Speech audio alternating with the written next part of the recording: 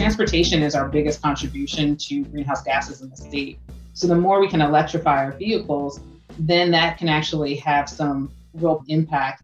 That's Dr. Carla Peterman, Chief Sustainability Officer at the electric utility Pacific Gas and Electric, and a former California energy official. She sat down with former California Governor Jerry Brown in a California-China Climate Institute conversation to discuss how to improve the electric grid to handle more electric vehicles. When you put one electric vehicle on the grid, it's equivalent to about the load of 2 households. If you're having supply constraints, it can become a reaction to go back to the fossil fuel that you know is going to be available, but the environmental costs, the health costs just aren't worth it. So we're going to need to improve our grid infrastructure to accommodate that load.